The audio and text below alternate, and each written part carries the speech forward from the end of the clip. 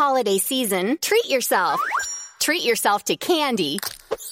Celebrate the holiday season with the Holiday Crush. They've sprinkled candy with a holiday theme and fun-packed challenges every week for 5 whole weeks, finishing on January 4th. The more challenges you complete, the better your chances of unwrapping delicious rewards. So, are you ready to crush the holidays? Play the Holiday Crush now. Download it from the App Store, Google Play, or Windows Store for free. Terms and conditions apply.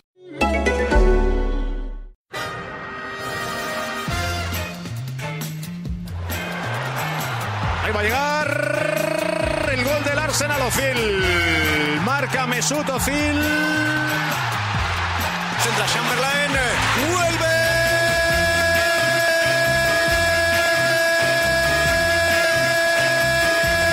Gol.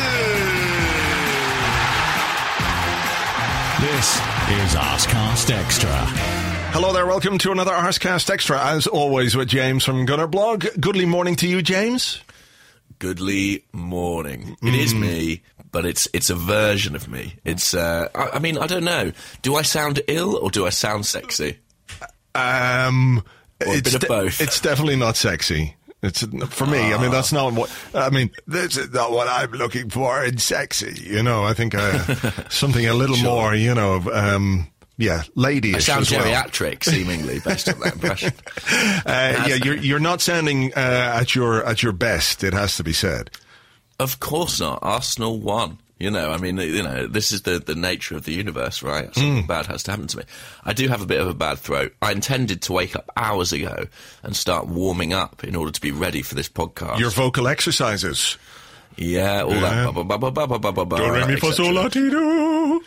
Yes, all this and that. But because I didn't sleep very well because of the bad throat, I then woke up late because of the bad throat. So, guys, you've got the bad throat, but I am here. Let's not question my commitment to the podcast. Absolutely. Anyway. No, I don't think anybody could ever do that. And, you know, obviously we're all very glad you're here, and obviously very all glad that you are under the weather, because it helped bring about a very good win at the weekend to top what has been a very good week. But we'll touch on that in general. How was your weekend? Football aside, anything interesting happen? Not particularly, actually. I mean, what I did discover, it is football related, is that my jinxing powers have reached really new heights over the past week. I don't know if you followed this at all, but everything I say, basically the opposite of it, seems to happen on the football pitch. At Southampton, I think I was lamenting Alexis Sanchez's performance mere seconds before he scored. Then I questioned bringing Giroud on, and he scored 2 minutes later. And yesterday, I was positively enraged that Arsene Wenger hadn't withdrawn the ailing Alexis Sanchez against Stoke. I just clicked send on my angered tweet as he fired the ball off a defender and into the far corner. So all I can say is that, you know, Middlesbrough have absolutely no chance of getting anything at Liverpool next weekend. That seems the only possible thing for me to say at this point. All right, well, fair enough. You are very much on a roll, it has to be said. I did notice those midweek. I didn't notice the one against Stoke, but no, I found your lucky charms. You'll be glad to know. Yes, I saw. Thank you for those. I mean, to have those back in my arsenal is a big thing. I have been looking for them. Do we know who took them yet? Who will hold responsible? They were in a shop. I see. So I always knew that these shopkeepers were the most evil people out there, really. Me hearties, they're after me lucky charms. Wow. So there you go. Well, I mean, I'll tell you what, it would be extraordinary if I attempted that this morning. Who knows what sound would come out? Yeah. Do it. It's almost tempting. Or is it too sore? Let's see how much it hurts. Oh, that's an interesting sound. Oh, wow. That's like rubbing a cheese grater on my vocal cords. Oh, dear. I'm not going to go further than that. Army hearties. It's a limited range I'm working with, guys. They're after me. I sound like a parrot that's being strangled. Oh. Okay, I'm going to leave it. Can I go? Army. They're after me, lucky charms. It doesn't have the same force to it, does it? No, it doesn't. It doesn't. But it's much funnier.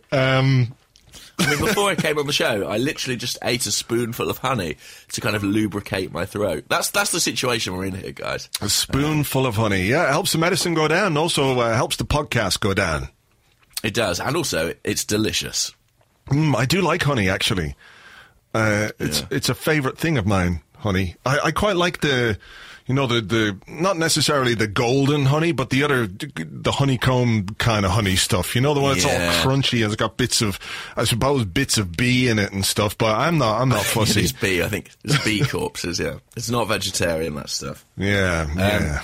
Did you see yesterday, of course, the great closing ceremony of a certain venue near us? Did you catch any of that at all? I didn't, because yesterday I decided that, the football week had been good. Ooh, hello. I don't know what that is. The football week had been good to us. And we'd obviously beaten Stoke, we'd beaten Southampton, we'd beaten Manchester United, and I felt like I needed to take a break from football. So I didn't watch anything. I watched a little bit of the Crystal Palace Hull game earlier in the day, but then I went off looking for your Lucky Charms, which I found. Sure. And I decided, look, I don't really want to watch Liverpool and West Ham, because I sort of figured if I watch it, via Twitter, maybe it'll be great. I'll see lots of excited Twitter messages about how, West Ham have scored. Can they hold on? But of course, that didn't happen at all. West Ham were rubbish by all accounts, but not that should be a surprise to us. And then the idea of watching Tottenham and Manchester United, no, I couldn't be arsed, and nor could I be arsed at this kind of fake homage or celebration of a ground that isn't being knocked down, it's just being rejigged and turned around a bit, isn't it? They're just sort of expanding it. It's not like they're moving stadium to a brand new stadium. White Hart Lane will exist in a different form, so I didn't quite get why it was they were going on and on about it. Like, what the fuck? Yeah, I guess so. It's like someone sort of moving to live in the shed at the bottom of their garden. My grandparents did that. True story. They did what? They knocked down White Hart Lane? Yeah, they were brave soldiers in this battle. No, it was an extraordinary ceremony afterwards. I mean, all the Spurs greats came out. Justin Edinburgh walked out hand in hand with Alan Hutton. Oh. David Bentley was there on a pedestal, being raised above. They carried in Bobby Zamora on a golden throne. Yes. Sergei Rebrov was among the fans, cuddling everyone. Pavlyuchenko. Pavlyuchenko, it was good to see him. A speech was made by Helder Postiga. Beautiful. And all Chris Armstrong sang. Chris Armstrong sang a song. Stefan Freund was actually there. He probably did a dance. I'm sure he did a dance. Stefan Freund did it, like an angry dance. What's his face there? The very angry man. What's his name? The guy who... Clive Allen. I wonder what's he doing. Clive Allen, probably commentating on the whole thing. Mauricio Taricco, obviously there. Tim Sherwood just stood at the sidelines saluting everyone. Wearing a gilet. A giant golden chicken. Tim Sherwood walks onto the field. Yeah. Interesting scenes. Well, look, but, you didn't miss much. No, I didn't. And also, fuck Tottenham. Let's talk about beating Stoke, because that was fun. I really enjoyed it. I've really enjoyed the last week. You know what that'll be? That'll be the results being good. Wow, and performances being quite good as well, and scoring good goals, and the team showing some heart and fight and character and spirit and application, and actually looking like they know what they're doing on the pitch. It's remarkable the way that results have improved when all those things have been put in place. Yes, if only we had put in place the being good ages ago. But look, we haven't won that many. What is it, our second win away at Stoke in the league of the Premier League era? Yeah. If that is an era. People keep calling it an era, so I assume it is. But very emphatic, and frankly, 4-1 should have been 4-0. Should have been. I was very annoyed about us not keeping another clean sheet, because I like the back three so much. I sort of want all the clean sheets to kind of corroborate that. Do you know what I mean? So when they steal one, when they steal Rob Holding's clean sheet with a handball, I'm infuriated. Motherfuckers. Yeah, I think we can chalk it off, though. We can basically say that goal doesn't exist because it was a big piece of cheating from Peter Crouch. And what annoyed me about it more than anything was the fact that he ran off celebrating like he just scored an absolutely brilliant header. There wasn't even like the boom, I just put it in, right, let's quickly march back to the centre circle and get on with the game. He actually milked it. He took applause for his infamous cheating, for his nefarious. What's another word for cheating? I can't think of one at the moment. I don't know. Skullduggery. Skullduggery is a great word, yes. Yeah, it's a good word, isn't it? But funnily enough, this weekend there was a documentary on Sky Sports about Diego Maradona's handball goal against England in 1986. Now, I'm not for a second comparing Peter Crouch to Diego Maradona. I would not dare to do so. But he spoke in the documentary about how the celebration that he did was so over the top, because he was like, if they see any shed of doubt, they'll know that I handled the ball, so I have to kind of act the part as if I've scored a really good goal. Crouch was obviously adopting the same theory. He'd seen this documentary too and thought, I'll never be as good a footballer as Peter Crouch, as Diego Maradona, but I can be as good a cheat. Yeah, maybe. Well, it was a rank piece of cheating and deception from Peter Crouch, and it came at a point in the game where you were just hoping, oh, please don't concede a goal here, because it was 2-0. It was relatively comfortable. They had changed things. They bring Crouch on. They decided, let's not play football anymore. Let's get a big man up there and just launch, long balls. Let's stoke it up here. Let's stoke the fires of stokiness. And then they scored that goal. You're thinking, oh, fuck. Because as much as I quite like the back three, and it seems to be going places, I'm not yet fully assured of our ability not to fuck things up, in difficult circumstances. And Stoke getting a goal back, I was thinking, where's the Mustafi red card? Mustafi's going to do another ridiculous sliding tackle, because that's what he does. He's just going to leap in, and Mike Dean will take the chance to send him off, and we'll be down to 10 men, and we'll just be bombarded for the last 15, 20 minutes. I can remember a game. Do you remember a game a couple of seasons ago? I can't remember who it was against. Maybe it was against Queen's Park Rangers or somebody like that, and it was during this period of the season. We'd been beaten at White Hart Lane, I think, and we were trying to get back into the top four, and we ended up winning a lot of games 1-0 and 2-1, but we seemed to score a lot of goals early, and we spent a lot of the last sections of games battling to hang on to the lead that we had. I remember Per Mertesacker making a tackle with his back. Remember, he just sort of fell backwards onto the ball in the area and made a tackle with his back. And I had visions of that kind of stuff going on against Stoke, where, players would just, something would happen. We'd concede a ridiculous cliche-esque penalty in the last couple of minutes. But that wasn't the case, and cheaters never prosper. So take that, Peter Crouch, you big lanky bastard. It's lovely when there's kind of a moral message at the end of a football match. But yeah, that was QPR years ago. I remember it well. Theo Walcott scored inside 20 seconds or something ludicrous like that. And we then spent the entire rest of the game kind of camped on the edge of our own penalty area. Against QPR. And managed to, against QPR. That was the state we were in at the time. But look, this was, it wasn't quite the physical battle that we've come to expect at Stoke, maybe because they didn't start with Crouch. I mean, I felt like we coped, I don't know if it's just that we coped better or they weren't quite as orcish and aggressive as usual. What was your interpretation? Well, I don't think they have been quite as physical as they were in the past. Under Mark Hughes, who's obviously changed the profile of the players a little bit. You have Shaqiri, who's a really talented, fat player, and other players, Joe Allen, Glenn Whelan, not necessarily, the guys who are going to put it about the way that previous Stoke teams did. If there was a bit of physicality, it was coming from us. But I thought we were on top, really, for most of that first half. We had much more of the ball. They didn't threaten a great deal with it. And it was about, well, how are we going to find a breakthrough? Where is that first goal going to come from? And I thought it was interesting that, having picked Olivier Giroud up front, we saw what happens when you can actually get decent service to a striker with this system. First goal was really very nice. Nice pass from Xhaka to Coquelin to Bellerin. Bellerin squares it. I mean, very simple, but that's the kind of thing we haven't really been able to do, even over the last couple of weeks when we've been using this back three and we've had this sort of mini resurgence in form.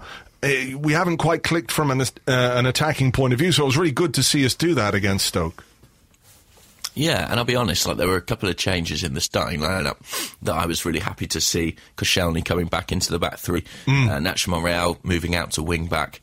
I was less enthused maybe about Giroud and Coquelin coming into the side, but they both justified their selection with really good, decent performances. And I take my hat off to Coquelin because he played kind of a slightly different role, with Xhaka being generally a kind of deep line player. There was more onus on Coquelin to be kind of box to box, and he produced a really good pass in the build up to that goal. And good to see Hector Bellerin kind of carrying on where Alex Oxlade-Chamberlain left off, I guess, with that assist. Yeah, it was a good assist, and it'll be good for him to get some confidence back, having been left out of the team for Oxlade-Chamberlain to come back in, remind people that, he is still a really exciting prospect, even if this season has been a little bit disappointing for him. That second goal that we scored, I love that. I love that goal.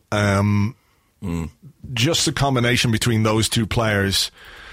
I mean, look, you see people say lots of stuff, don't you, when things are going wrong, when things aren't as good as they should be, when passions are high, people are inflamed. But the idea that Arsenal would be better off without Alexis Sanchez or Mesut Ozil is frankly absurd. Yeah, I mean, it was a brilliant goal, wasn't it? And it reminded me, really, it was sexier than even my voice today. And it reminded me of the kind of stuff they were producing, actually, in that early part of the season. When Ozil was playing as the number 10, Alexis as the number 9, we were seeing that kind of thing quite frequently, weren't we? Alexis dropping deep, Ozil running beyond him. And actually, that's been a little bit absent of late. But this was the match in which I thought that those two players kind of best interpreted their new positions. I thought Ozil's steadily been growing in confidence, but in this game, his movement between the lines, his willingness to get forward, to get beyond the striker, was kind of, he had a lot more confidence to his game, and you saw that in the finish. I mean, that was a brilliantly taken finish. And Alexis's pass, if you look at it, when he actually plays the ball, there's like a corridor of 6 Stoke defenders he threads it between. It's absolutely stunning, and obviously if it was reversed and it was Ozil providing the pass for Alexis, you wouldn't be at all surprised, because it really is that good a ball. And what's interesting about it, I guess, is the fact that people have been critical of Alexis Sanchez giving the ball away, which is true. He has done. He's given the ball away far too often, but he is still capable of finding the kind of pass that can open up a defence. And I thought the Ozil's first touch was just like, delicious. Yeah. That was absolutely delicious. And again, that's the kind of football that we haven't really been seeing an awful lot of from Arsenal. Arsene Wenger always talks about his team being, an attacking one. This is the kind of football that he wants his teams to play. And we've been a bit more functional than that, it has to be said, particularly in the second half of the season. So to see a little bit of that coming back into the team, look, it might be too little too late in terms of the Premier League. Because it's out of our hands, as we know. But when you've got a cup final coming up at the end of the month, to have those players get back on those kind of wavelengths and to restore that bit of confidence, that's no bad thing at all.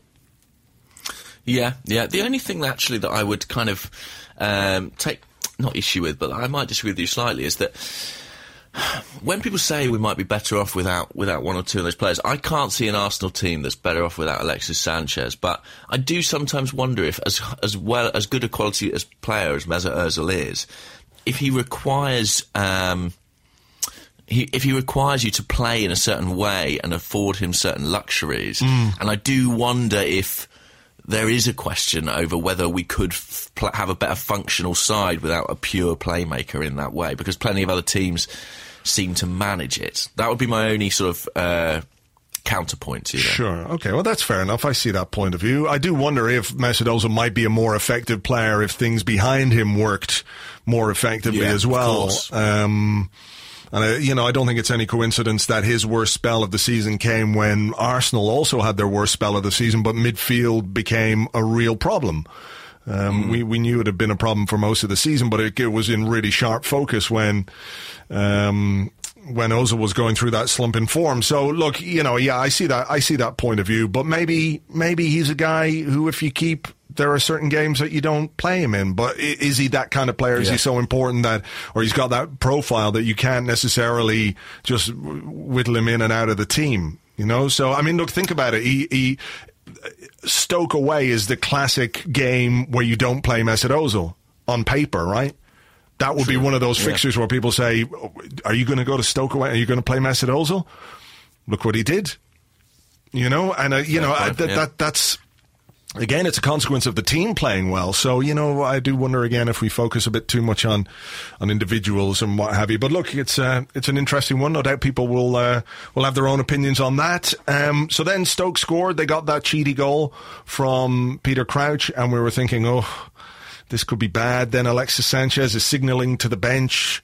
And he's, when Alexis Sanchez is signalling to come off, you're going, this is not good, because he would play through the pain, as we know. He would play football with bare feet on a pitch of broken glass just to play football. So to see him signal to come off was a bit of a worry. I was very surprised that they didn't do it more quickly, because they must know as well as we do that when Alexis wants to come off or feels like he has to come off, there must be a problem.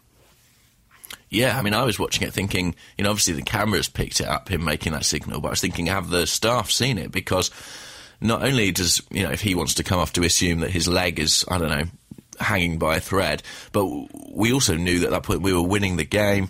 We had another game coming up on Tuesday, which looks as if it might be very important indeed. So I was freaking out that he was staying on the field.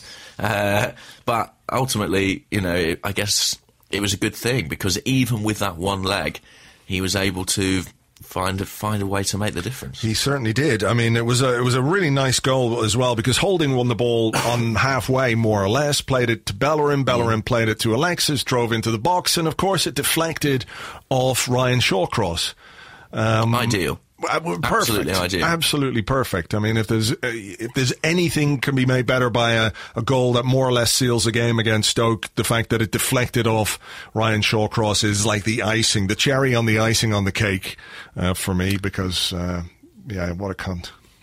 Yeah, and you mentioned it very briefly, but Holding winning the ball high up the pitch, I mean, that was a really important element in Danny Welbeck's goal against Manchester United not long ago. And it's something he does very well. When you look at him, you see kind of a tall guy, not necessarily the quickest. You don't assume he's someone who'd be comfortable pressing up into higher areas of the field like Koscielny and Mustafi, but he is surprisingly adept in those areas. Yeah, he likes to have a little run with the ball as well. There were a couple of times, I think maybe in the Manchester United game or the Southampton game anyway, that he took off with the ball at his feet. He's like, well, it's opened up in front of me, I'm going in there. He is very, very comfortable on the ball for a guy who's barely played 20 games for Arsenal. He is very, very comfortable on the ball, always wants it, is good at winning it, good at distributing it. It was a very impressive performance from a young guy who has people have really taken him to their hearts very quickly. I wrote something a few weeks ago about, look, we've got to just not necessarily calm it down, but don't let's heap loads of pressure and expectation on this kid, because he is a young player. We know that young players, when they come into a team first, can flourish. Then they have little dips in form, as we've seen with plenty of players down the years. The only one I can really think of that never had that was Fabregas, because he was just so good from the start. But it's inevitable that at some point he will go through a little bit of a dip in form, and you hope that people will be understanding of that. But there's so much to like about what he does and how he does it. I guess we're looking for things to cling on to, for bright spots in the season, and he's definitely one of them. He has been. He's been remarkable, really. I mean, especially given the expectations when he arrived. This was a guy who not many people had seen play many games. He was relegated from the Championship last season with Bolton, and he's taken to Premier League football like a duck who's really good at football. I mean, he's been really excellent, and he's so assured on the ball. I mean, when you watch John Stones, and I know that we don't necessarily want to make comparisons, but there was so much fuss about him when he was coming through at Everton, and Holding really does seem to be below the radar. I think we probably have to be grateful for that because, the minute the scrutiny turns up, obviously that comes with certain pressures and, international football and things like that. But he's just been absolutely outstanding. And I actually think that, we talk about balance in the team often, and, I remember last season it was Alex Iwobi who came in the second half of the campaign, and Mohamed El-Neni, and they seemed able to kind of balance our midfield. And I think that Holding provides real balance to our defence. He's a natural counterpoint to Mustafi and Koscielny, and at the moment, he's one of the first names on the team for the FA Cup final. Unfortunately, nobody speaks about the performance of Rob Holding today. You should be happy. He's English. He's 20 years old. But I'm sorry he didn't cost 55 million, so he cannot be good. He's been very impressive. And of course, he took out Arnautovic as well, which I thoroughly enjoyed. He is a snide little fucker, Arnautovic. He really did a lot of damage to Mathieu Debuchy. And Mathieu Debuchy's Arsenal career, you feel like it would have had a different trajectory had he not picked up that second injury, because it came not long after he'd come back from a bad ankle ligament injury he picked up very early in his first season. Comes back, gets pushed over the advertising hoardings while he's off his feet. Really dangerous shit from Arnautovic. So a little bit of poetic justice there, dished out by Rob Holding. Couldn't happen to a nicer guy. No. And I like that about Holding too. Even at this age, he's prepared to be physical. He's not going to be bullied. He doesn't look the most intimidating, but he's a strong lad. And look, I absolutely love him. I mean, obviously, we've been down this road before with young defenders who seem to have loads of promise, and it hasn't necessarily materialised. But fingers crossed, we've got a good one here. It looks that way. Let's just enjoy it. And then a fourth goal to really cap the day from Olivier Giroud. 2 goals for Olivier Giroud, an assist for Aaron Ramsey, who could have scored himself. Stoke were pretty much battered by the end of it. I think Arsenal were well-deserved winners. Yeah, that's it. And I enjoyed Aaron Ramsey's cameo as well. I felt like when he came on, understandably, he wanted to make a good impression. And he came on for Alexis Sanchez, didn't he, in a slightly more advanced role. Yeah. And as good as he's been in those deeper midfield roles, I thought that was interesting too. I thought obviously Stoke were tired at that point, but just the sheer legs and willingness to run, get up into the box and stuff really gave Arsenal an extra dimension in those last few minutes. And I enjoyed that Giroud goal. A sliding finish is always sort of a fun one to watch. Yeah, that's true. Someone asked if I should do like a blog post or something about the favourite kinds of goals, thumping headers, volleys, slidey ones, all that kind of stuff. So I must do that, or maybe it's something we can do on the podcast one of the weeks. But look, 3 wins in a week. If you'd said to me a week ago that we were going to go to Stoke and win, we were going to go to Southampton and win on the back of beating Manchester United at home, I'm not necessarily sure I would have believed you, but a fantastic week. Do we have to temper we definitely didn't predict it, did we? I doubt we predicted these results. Oh, fuck. Did I throw them out? Oh, no, I got it. It's on a Post-it, and I've almost thrown out all the Post-its. So, Southampton, I predicted a win. Wow. I predicted a win. And you predicted a draw. And for Stoke, I predicted a win, and you predicted a defeat. Wow, so you actually were getting it bang on for this week. Yeah. What did you predict for Sunderland? Win. Yes, I'm sure we both did. So, I mean, do we have to temper it with the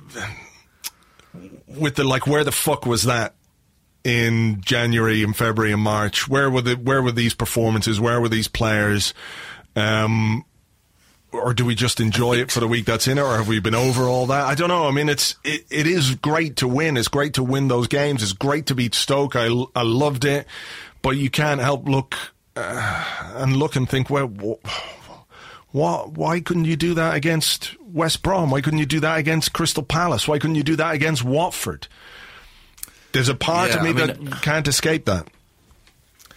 I think so, and there's also a part of me that wonders. We beat United, we beat Southampton, and we beat Stoke. 3 mid-table teams, who aren't really playing for anything necessarily in the Premier League. I do wonder how much of a factor that might have been. It's not as if we're playing, the Hulls and the Swanseas. We're really scrapping for survival still. But, Yeah, I mean, look, you can only beat what's in front of you, blah, blah, blah, blah, blah. It is frustrating, and it is kind of maddening to see us go on this run that's going to bring us so close to fourth. And, you know, you feel like you see Liverpool lose to West Ham and you go, well, maybe that's it. Maybe that's, you know, West Ham have cost us there. The reality is we've cost ourselves all season long. There are plenty of opportunities for us to pick up those extra points. Even on the opening day against Liverpool, you know, how costly is that going to be? Us not being ready at the start of the season. Well, yeah, of course, but no more costly than any of the other games that we fucked up, really. You know, it's easy to look back at that first one and say we could have done things differently, but we could have done things differently in all the games that we've lost.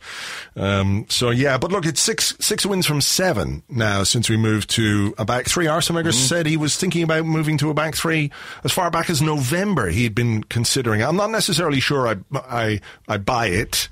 But it's definitely something he's got to stick with now, isn't it? Yeah, I mean, I've been thinking about it a lot recently, and I kind of wonder if was it a switch he made partly just thinking about that FA Cup semi-final and potentially final? Did he think, well, look, against the likes of City, Chelsea, and Spurs, I'm going to need this back three, and kind of at that point our league campaign looked dead in the water, but it's picked up some momentum and he's stuck with it.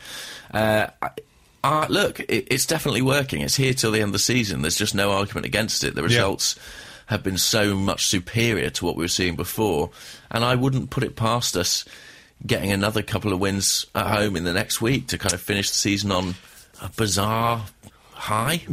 I don't know whether it would necessarily be a high, but I think I've got a question about it somewhere, so we might touch on that. But we do have Sunderland tomorrow night, a team that are relegated, a team that have literally nothing to play for, thus nothing to lose. And I feel like Arsene Wenger is going to make some changes to his side for tomorrow night's game because, A, of the opposition, but also because it would make for some of the players, it would be 4 games in 8 or 9 days, which I think is too much. You know, I know they're professionals and highly tuned athletes and all that kind of stuff as well, but he's got to find the balance between keeping things fresh and making sure that players don't get injured, knowing that any injury now is going to rule anyone out of the FA Cup final. That is the danger, I guess. So being able to manage his squad a bit. So you could see like Iwobi come in, we could see Elneny come in, we could see maybe Lucas Perez. He could come in. Did you see this, Lucas Perez? I don't know if you saw this, but Lucas Perez was posting on his Instagram because he's not been playing. But he went to the Harry Potter experience. Oh, really? I didn't see that. Did he have a good time? He did have a good time. He said, buenísima experiencia. It's a great experience in the Harry Potter official studios. And there's a picture of Lucas Perez standing there in a big Harry Potter robe. I presume he's sitting on a broom. Looks like it. If you look, do you want me to send you the link here? I guess I'm gonna look it up myself. Don't worry. Yeah, it's so he's having a fine time. Apart from the fact he's obviously not playing any football. You see him there? Yeah, I think that is a broom. Yeah. So he's having a lovely time. He's having a good old time. So maybe he might get a game tomorrow. Theo Walcott, who knows? But he's got to make a couple of changes, I think. Yes, I mean I'll be there. I'll be intrigued to see how it goes down. There's some talk that it won't be full at the Emirates Stadium tomorrow night. I suspect that may prove to be the case. But, you know, I'll be there. And I think Lucas Perez is one I assumed he was injured for the longest time. But actually, very much around. So there you go.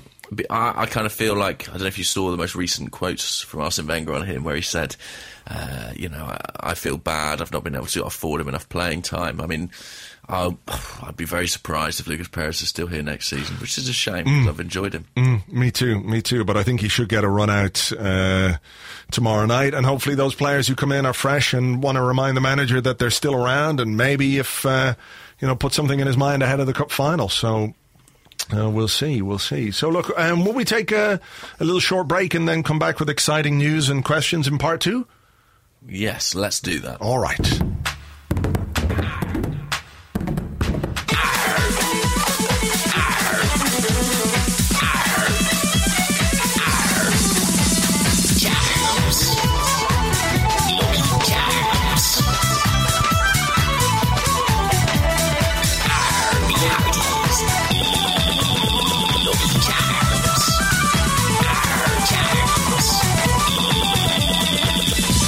They're after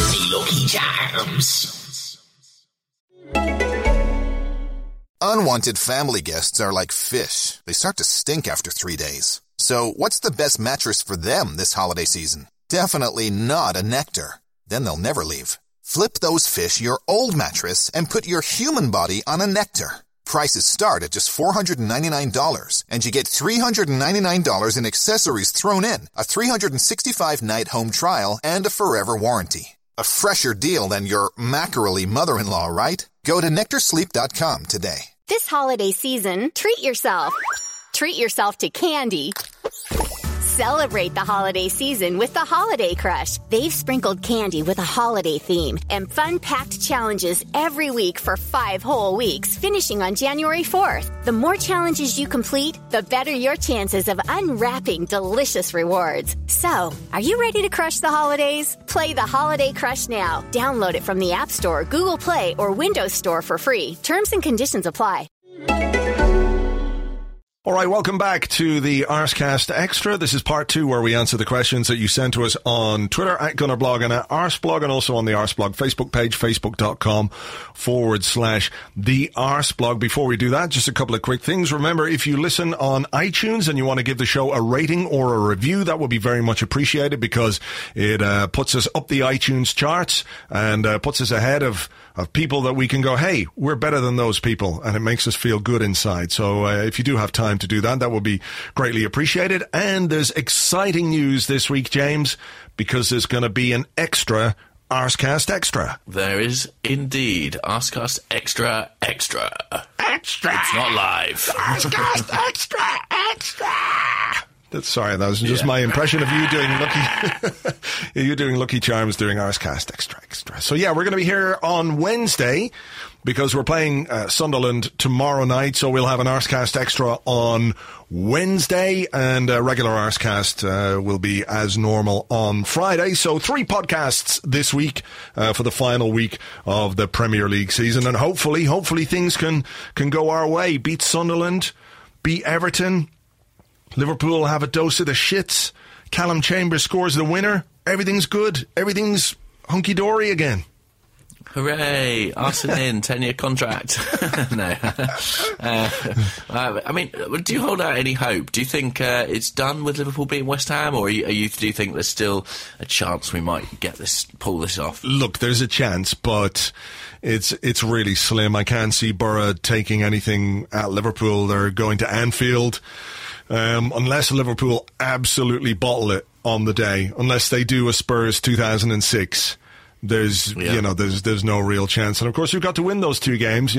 Sunderland, I think people look at as a foregone conclusion. I just have a little bit of a worry that, having focused so heavily for the 3 games that we had to focus on, United, Southampton and Stoke, that they might just look at this game and slack off very slightly, and we know what happens to Arsenal teams when they do that, so I hope that's not the case. But then Everton as well on the final day of the season, it's good. They're a tough team. It's never an easy game against Everton. Game. So yeah, we shall see. First up, Sunderland. Let's make sure we don't embarrass ourselves there before we go any further. Indeed. Shall we have a question? Yes, shall us have a question. We shall. Have you got a good first question, or shall I delve into my little bag of questions? I've got one here that a number of people want to know, because a lot of people have been asking this. For example, Rob, who's at regular old Rob, Tom Stebbings, Scotty S18, Mr. Marinal Romahan. Sorry, I don't know how to pronounce that. It's Morinal. Mr. Einal. Mr.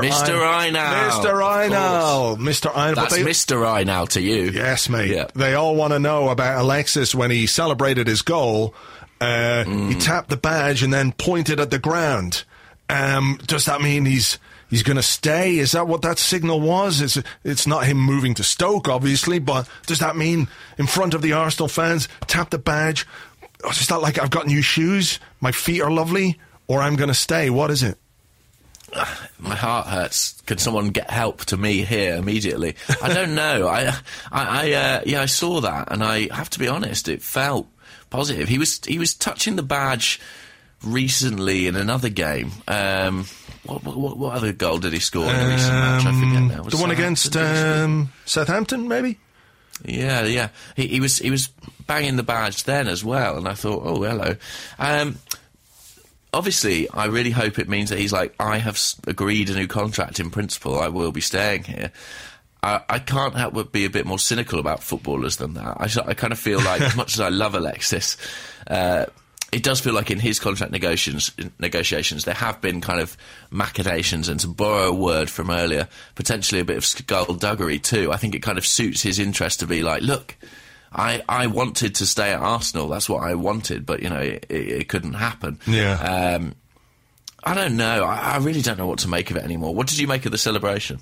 I didn't really pay that much attention to it, to be honest. Players tap the badge all the time. We had another question from Stuart, who's at FunStew22, and he said, do you think the players' badge tapping of late is encouraging, or are they just following instructions to get the fans back on side, which is, of course, a cynical view, but, it's football, it's footballers, and you just can't tell. I would not go too deeply into it. I wouldn't read too much into it. It might have been a genuine thing. He might be just saying, I really want to stay. He could have just wanted to draw attention to his nice new boots. You can't say with any certainty that just because he did that, Alexis Sanchez is going to stay at Arsenal next season. Beyond that, I suppose the issue isn't necessarily about whether he's going to stay next season, it's whether he's going to sign a new deal. So if he'd made like a scribbly pen motion, like if he'd dipped his quill into some ink, mime. Yeah, exactly. If he dipped his quill into some ink and then unfolded a parchment and then signed his name at the bottom of the parchment, then I might be inclined to think, okay, you're onto something here. But beyond that, I can't read too much into it. Well, let's not forget we live in an era of kind of club-authored tweets that players send out. It was Christian Benteke who got done by it this weekend. Oh, did you see that? Where No. He started a tweet, had a picture of him celebrating, and it just began with the words caption and a colon. And then it was like, thanks to the fans for their amazing support today, one step closer, blah, blah, blah. Oh my God, I know footballers have got these PR teams and everything else, but just pick up your fucking phone and type it yourself. I know. Well, I guess maybe clubs want control, or PR teams want control of these things. But, I mean, look, I think after the whole Palace furore, there was probably a bit of a sense of, can you say nice things about the club? We all remember those Alex Oxlade-Chamberlain interviews, and I'm sure there was something genuine to them, but they also felt smartly timed. And so you have to kind of view everything through a bit of a prism at the moment. I don't know what's happening with Alexis, and I'm not sure he necessarily does either. But I don't think anyone knows what's happening with anything. That is the thing. We're 6 weeks away from the manager's contract expiring, and there's still no news on that. So a player whose contract doesn't run out until 2018 is probably not high on the priority list. I'm not saying it shouldn't be, but I'm just saying that in terms of what the club are doing is I don't know what to make of any of it. So. Yeah, we shall see. But no, I don't think we can draw any firm conclusions, unfortunately. I would love to. Let's have another question. This is from John Smith, who's at Corporeal Clegg. Is that how you pronounce that word? Corporeal? Corporeal. Corporeal. I knew I'd got that wrong, and I knew people were going to tweet me about it, so I thought I'd just flag it at this point. And he asks, which formation would you like to see us build our tactics and transfers around for next season? Well, look, I like the three at the back. I like what it offers us defensively. As I said, I think last week, I'm not quite sure we know quite how to make it tick from an attacking point of view just yet. But I like the fact that it's new. It's something different. There's a bit of variety to it. It does change the way that we play to a certain extent. It makes us certainly less predictable for the opposition, because you always knew, how Arsenal were going to play. this sort of 4-2-1-2-1 thing that was going on for ages. It was stale. You remember the excitement when, for the first half an hour of the Chelsea game, we went 4-3-3, and then just settled back into that thing. But I like the idea of three at the back. And what it can offer, certainly the players that we have. We've got the defensive numbers to be able to do that. We've got the defensive players, the number of centre halves that we need to be able to do it. When you look at the squad, if everyone was fit and Callum Chambers is back, you've got Per Mertesacker in there, Nacho Monreal can slot in. It's fairly versatile in that regard. What's been interesting to me, I think, is that against Stoke, I thought it was interesting that Mustafi played as the central man in the back three, and Koscielny played to the left of him. I thought that was quite interesting because I just assumed that Koscielny would come in as the central, as the middleman, I guess. Mustafi would have gone to the right and holding back over to the left hand side, which is another thing that I think is impressive from Rob Holding. The ability that he has to be able to switch sides as a central defender is really very good as well. So, but yeah, that was a bit of a surprise. But no, I'd like to see us stick with it. I mean, it depends who's going to be in charge next season. Is it going to be Arsene Wenger? It probably is. I think at this point, unless something goes in a different direction than many of us think, it is going to be Arsene Wenger next season. So, I think he would be well advised to stick with it, having fashioned something that works. And something that has got us out of a really bad slump. We were in a terrible slump when you think about it, when you go back to the point where he made that decision, to do it against Borough. And it looks to me like the team are becoming more comfortable with it. They look like they know what they're doing a bit more than they did certainly against Borough. We got away with it, we won the game, but you wouldn't have said that it was a convincing defensive performance, and I think there have been improvements in that regard. So, add something to the midfield, get the striker who could really, really flourish in this system. I think that's an important part of making it work, is having the right striker. I'm not sure we have the right striker at the club. That would be the thing that would concern me a little bit. We've got some okay strikers, but we don't have the guy who could really, really be the cherry on top of it. So, but yeah, I would stick with this. Yourself? Yeah, I would be minded to do the same thing. I mean, obviously, it all depends on who the manager is, but assuming it's Arsene Wenger, I would like to see us persist with this system, because basically, I think if we go back to what we were doing before, which is variants on a 4-3-3 or 4-2-3-1, you probably, so much work needs to be undertaken on the defence to fix the problems that were there all season. The central midfield in the system just didn't function at all, whereas I think those areas of the field actually are working much better than they ever did in the formation. And I agree that in some ways the biggest problem to solve is that kind of attacking one. I think we found our gear again to an extent against Stoke, but the question of the centre forward, I mean, I can't believe it, another summer and we're talking about a centre forward. But I think until Arsenal get that top class striker, that's going to remain a big question mark. Okay, James Scretta, who is at JS Saxophonic. I think he's got a saxophone in his avatar picture. Could well be. Nice. Is it a saxophone? It is. Blimey. It was a broomstick, and it is a saxophone. Anyway, he wants to know, or he says, Arsenal will have 75 points if they win out, by which I think he means his win the last 2 games of the season. We will end up on 75 points.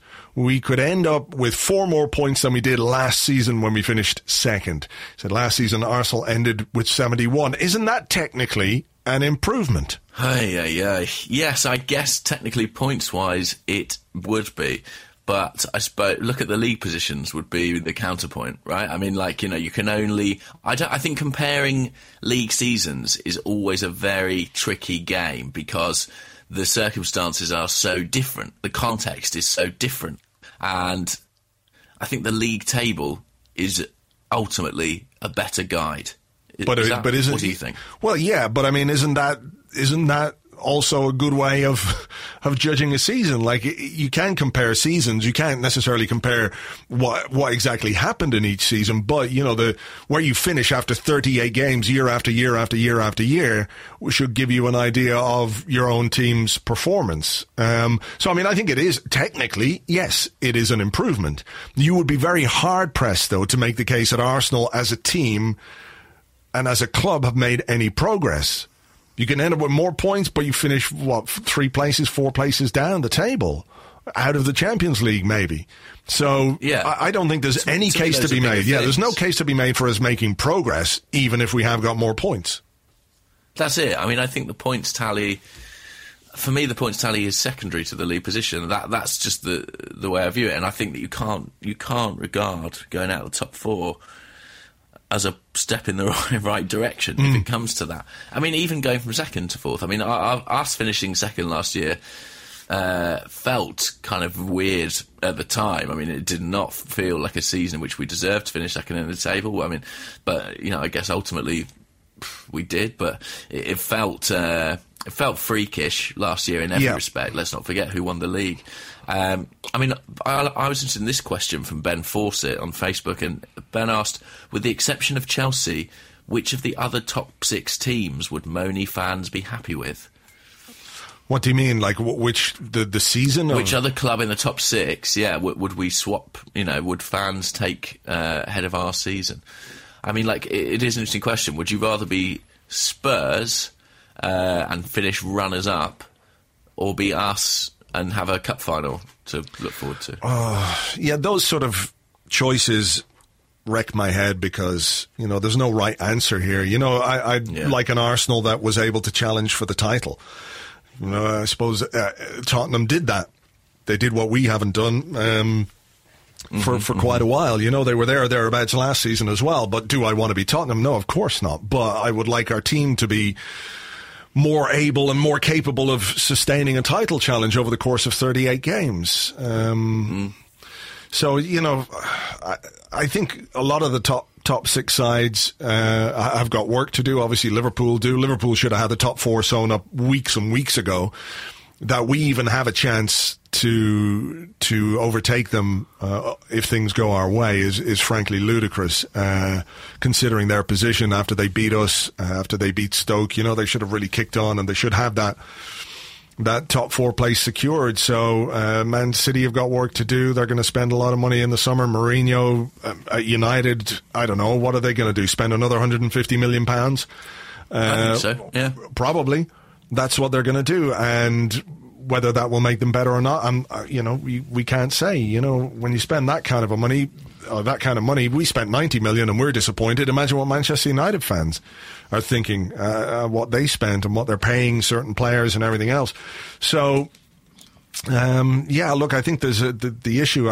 The thing that sticks out for me is because of the budget that Tottenham have, and because they pay far less in wages, far less in transfer fees, what impact a really good coach can have on a team and the way it performs. So I'm not quite sure where I'm going with this, but you know, in terms of the question, what would I swap? You know, I don't think that's an easy question to answer. I don't think it's possible to answer that question.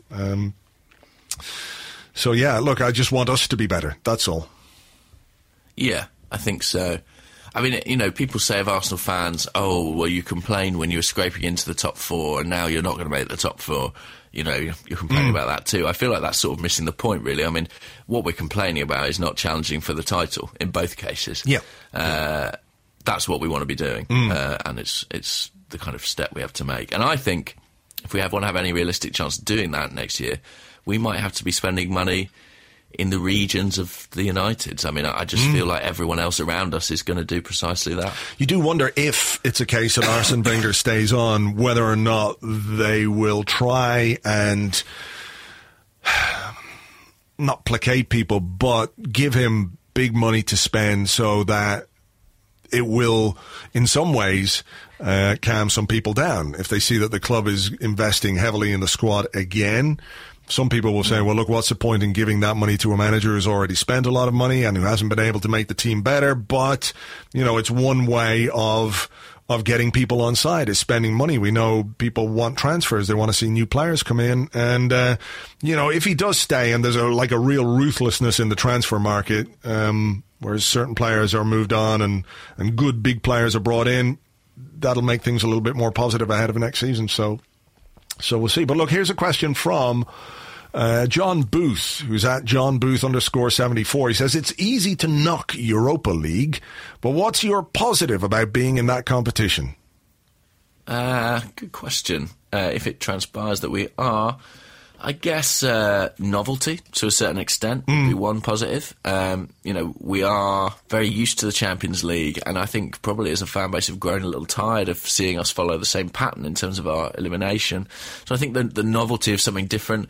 I think the other positive is that we have to be considered one of the biggest clubs who might end up in it, and one of the favourites to go all the way. And I guess it's kind of the European equivalent of the League Cup, but it's one that Arsene Wenger hasn't won. He's lost in the final before and might want to sort of go back and reclaim. I think, I think if you're not going to be in the Champions League, you're probably better off. We've seen you're probably better off not being in Europe. We've seen that with Liverpool and Chelsea this season and Leicester in the past.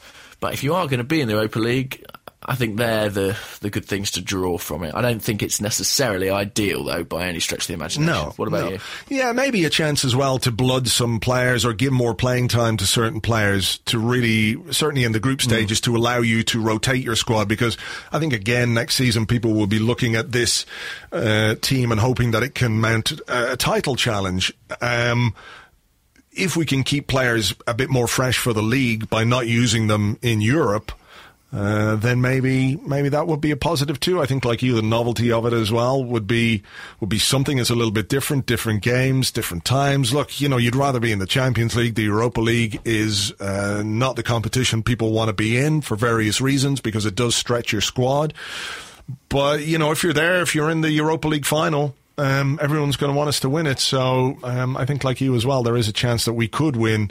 It's a chance at a European trophy, which we haven't won for a long time. So there was another question, actually. Was it a question or a comment? It might have been a comment. Yes, it was John Stones, not the one who cost 50 million and plays for Manchester City. He's a happier looking chap with a gigantic beer.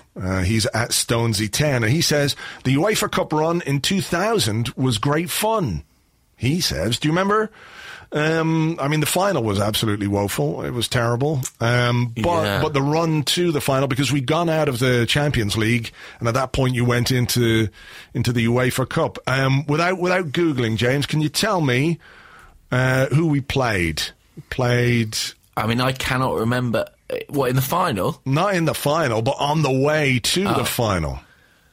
I have no recollection whatsoever. I have to hold my hand up. That is not a campaign that I recall. So enlighten me. Who did we play? Okay, having got out of the Champions League, our first game was against Nantes, and we won 3-0. Mark Overmars, Nigel Winterburn and Dennis Bergkamp scored the goals. Ringing bells. Yes, and then we went to Nantes and had a 3-3 draw. Antoine Sibierski scored twice for Nantes, but Gilles Grimandi, Thierry Henry and Mark Overmars scored the goals. Then, what a night. Yeah, what a night indeed. Then, of course, there was a big break, but we played Deportivo La Coruña. Of course, that was the night of that was the night of the Kanu goal, the amazing Kanu goal, where he dummies, just brilliant. I love that. One of those goals where you can hear the replay, when people see the replay of it. Fantastic. One of my favourite goals. The other goal scorers that night, Lee Dixon, Thierry Henry with a couple, and Dennis Bergkamp. Jalminha scored a penalty for Deportivo before getting sent off. And in the other game, we lost 2-1 to Deportivo, Thierry Henry scoring on the night. Then, Werder Bremen. We played against Werder Bremen and won 2-0. Thierry Henry, Freddie Ljungberg scored the goals, and in the return leg, Ray Parlour got a hat-trick, and Thierry Henry scored the other goal. And I think we'd one more game then, in the semi-final against Lens. Dennis Bergkamp scored after 2 minutes. to give us a home win, and then we won 2-1 away from home. Thierry Henry and Kanu scoring the goals, and then of course there was the final against Galatasaray, which was just fucking dreadful. Yeah, not a good game. Well, look, I mean, that does sound fun, and look, it's a competition in which we probably aren't going to draw Barcelona or Bayern Munich, so there's that too. There is, yeah. Oh, I'm really starting to struggle. I thought by this point in the show I would have picked up, do you know what I mean? I thought my voice would be really on its rails. Yeah, I've seemingly not. Seemingly, I'm reaching the end of my useful life, speaking ability. Let's try another question, though. You mentioned possibly having to move players on or be ruthless in the summer. I've got a couple of questions here about one player in particular. Carl Phillip, who's at the General 1981 on Twitter, says, has our new 3 at the back formation killed Walcott's career with us, and should he be sold in the summer? And then Nick Howell chimes in with, do you think our season fell apart when Mel gave Theo his coffee machine? It's very difficult to see where Theo Walcott fits into this team, isn't it? In this shape, because, you know, he's not going to play one of the Ozil or Alexis roles, and he's not really the centre forward, so it's hard to know exactly where he's going to fit in. He's certainly not going to be a wing back. So yeah, it could well be a case that if we stick with this formation, that there are certain players who become square pegs, and we need them to fit into round holes. And yeah, he would be one whose future I think it would be in doubt. It's very interesting. I don't know how much he's played at all since we moved to this formation, but I think he's had a couple of substitute appearances. That's probably it, isn't it? You know, in terms of what he's done in the last couple of weeks. So yeah, he's very much on the out. So yeah, look, if we can sell him, move him on, if we're going to stick with this formation, get some money for him. He's what, 28 now, 27, 28? Yeah, he's 28. So yeah, something like that. So, yeah, there's still some value. He started the Leicester game. That was the only one he started. The rest, he's mainly been an unused sub or got the odd minute here and there. It's a really weird season for him, isn't it? Because he started extremely well and his numbers are very good, and yet he's ended the season kind of obsolete and not really part of the manager's plans. Yeah, it's his second best season from a goal-scoring point of view. I think he's got 19. So, yeah, look, it is one of those weird things. But then I think if any player kind of sums up our problems or our struggles to be convincing at times, it's been Theo Walcott down the years. So, yeah, look, people will say you can't really argue with numbers. 19 goals scored from wide positions for the most part. It's a very impressive return in terms of goal scoring, but he's just one of those players, I think, who I'm not sure that he really gives you as much as that kind of player should give you, if you know what I mean. It's amazing that he could score 19 goals and he's still not convincing in any way. So yeah, it's interesting because, as you say, he's not a wing-back, he's not a centre-forward. I guess that if you're looking at Chelsea's system as kind of a close parallel, he's kind of the Pedro figure, potentially. But I think Arsene Wenger, he's got Ozil and Alexis in there at the moment, he's always going to favour a player who's got more kind of technical security than Walcott gives you in those kind of playmaking roles behind the striker. So it does look difficult for him if we continue with this shape. Okay, you got another question? Maybe. This one is from Ben AFC27 on Twitter. He says, I mean, it's that old subject. Last time Arsene Wenger signed a new deal, he let the FA Cup final determine his decision. Do you think he's doing that again this time? Not as much as last time. I think the last time it was kind of all or nothing on that. Yeah, it really was. And I don't think it was necessarily going to be his decision. Well, was it going to be his decision? I just think it would have been impossible for him to stay had we not come through Wigan and had we not beaten Hull in the FA Cup final. I just don't think he could have stayed. The environment would have been far too toxic as it is. He won the cup the next season. If a miracle happens and we scrape into the top four and win the FA Cup, it's a season that lots of people would swap. with more points than we got last season. You know, there'll be all the cases there to be made about how it's improvement and how we're going in the right direction and how, you know, we've ended the season in a really positive way. You know, but this time around, I'm not necessarily sure that the FA Cup is the determining factor or the overriding issue. You know, he wasn't going to be drawn on it again today at his press conference. He wasn't answering any questions. And, you know, we don't know who's going to be the manager of the football club next season. And we're heading into the final week of the Premier League campaign, and we don't know who's going to be manager. Well, I mean, maybe we do know. Do we? Do we know? I mean, I don't think we can. I mean, I feel like, you know... Let me ask you this. Let me just ask you this. Do you feel like if you were to put any money on it right now, do you feel like Arsene Wenger would be the manager of Arsenal next season or not? Is he more likely to be manager than not? Yes, I think so. Yeah, me too. I think he's more likely to than not. But... And I think if he wins the FA Cup, it's sort of guaranteed, I think. Yeah. Yeah. If he doesn't, I don't know. Would it depend how you lose the final?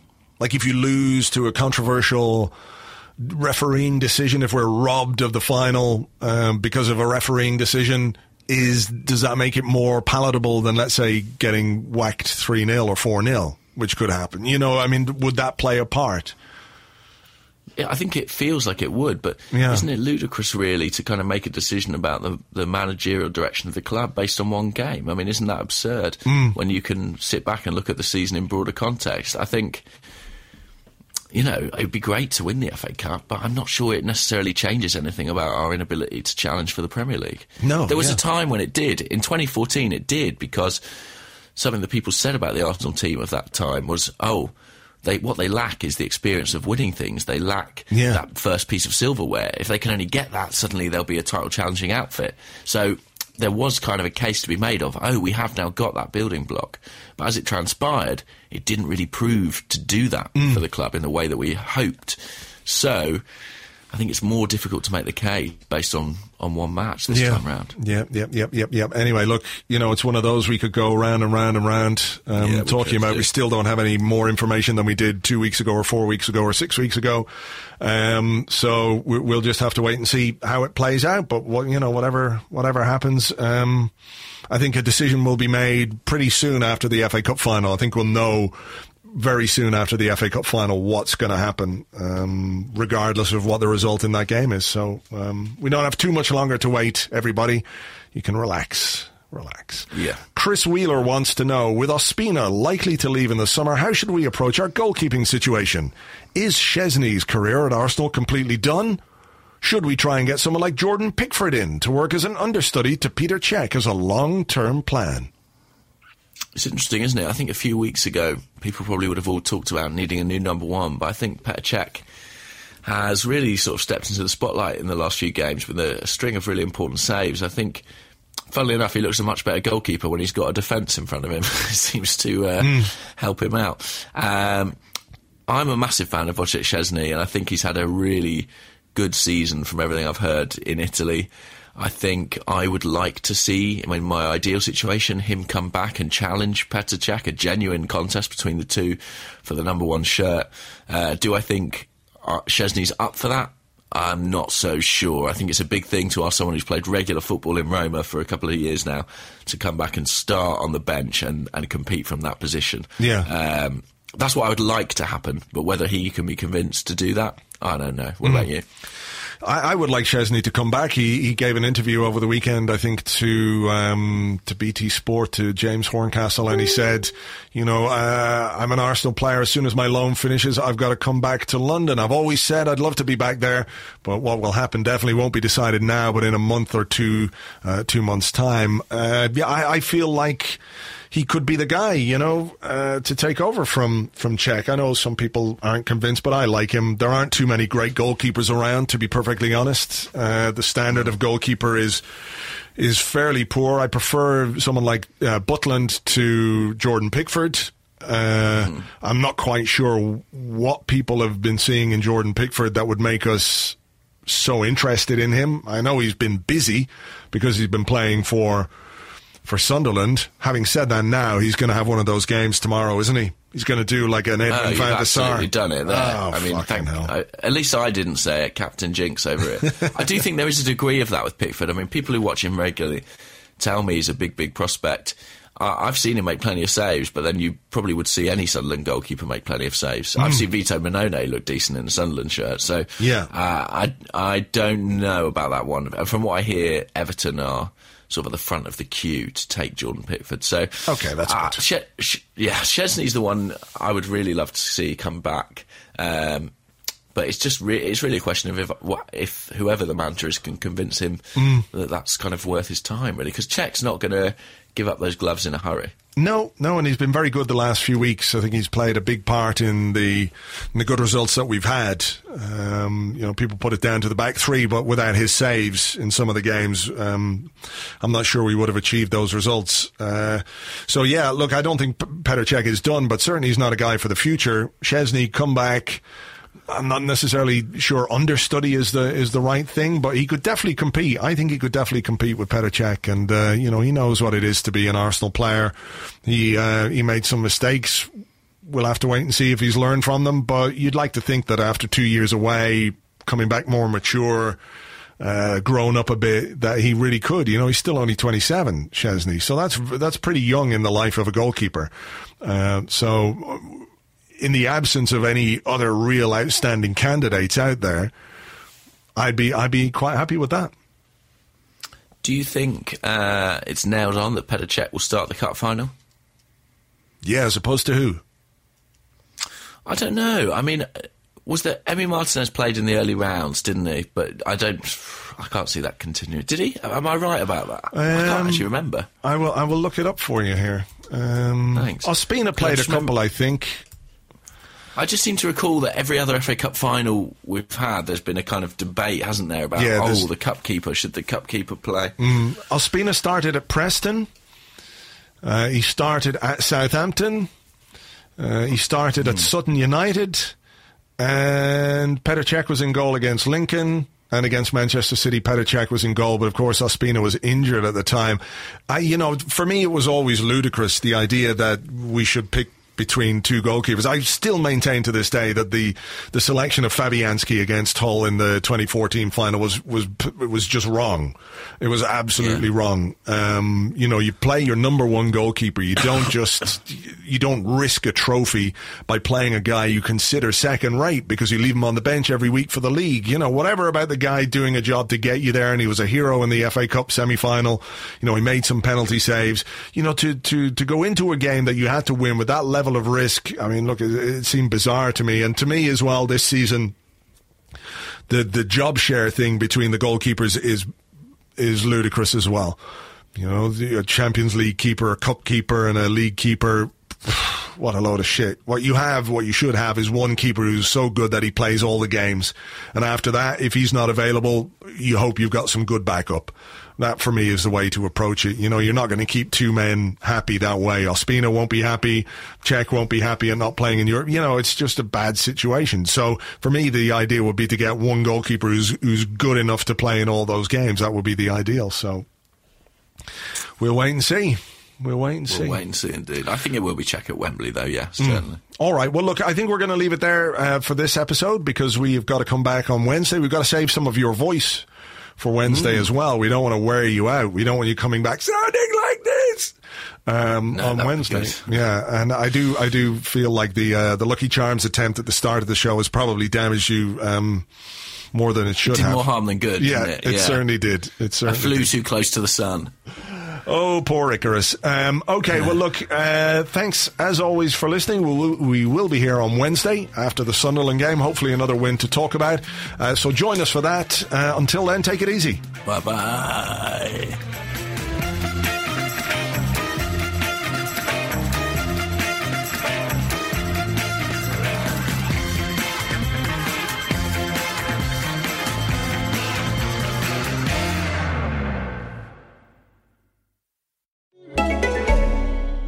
This holiday season, treat yourself.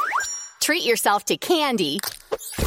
Celebrate the holiday season with the Holiday Crush. They've sprinkled candy with a holiday theme and fun-packed challenges every week for 5 whole weeks, finishing on January 4th. The more challenges you complete, the better your chances of unwrapping delicious rewards. So, are you ready to crush the holidays? Play the Holiday Crush now. Download it from the App Store, Google Play, or Windows Store for free. Terms and conditions apply.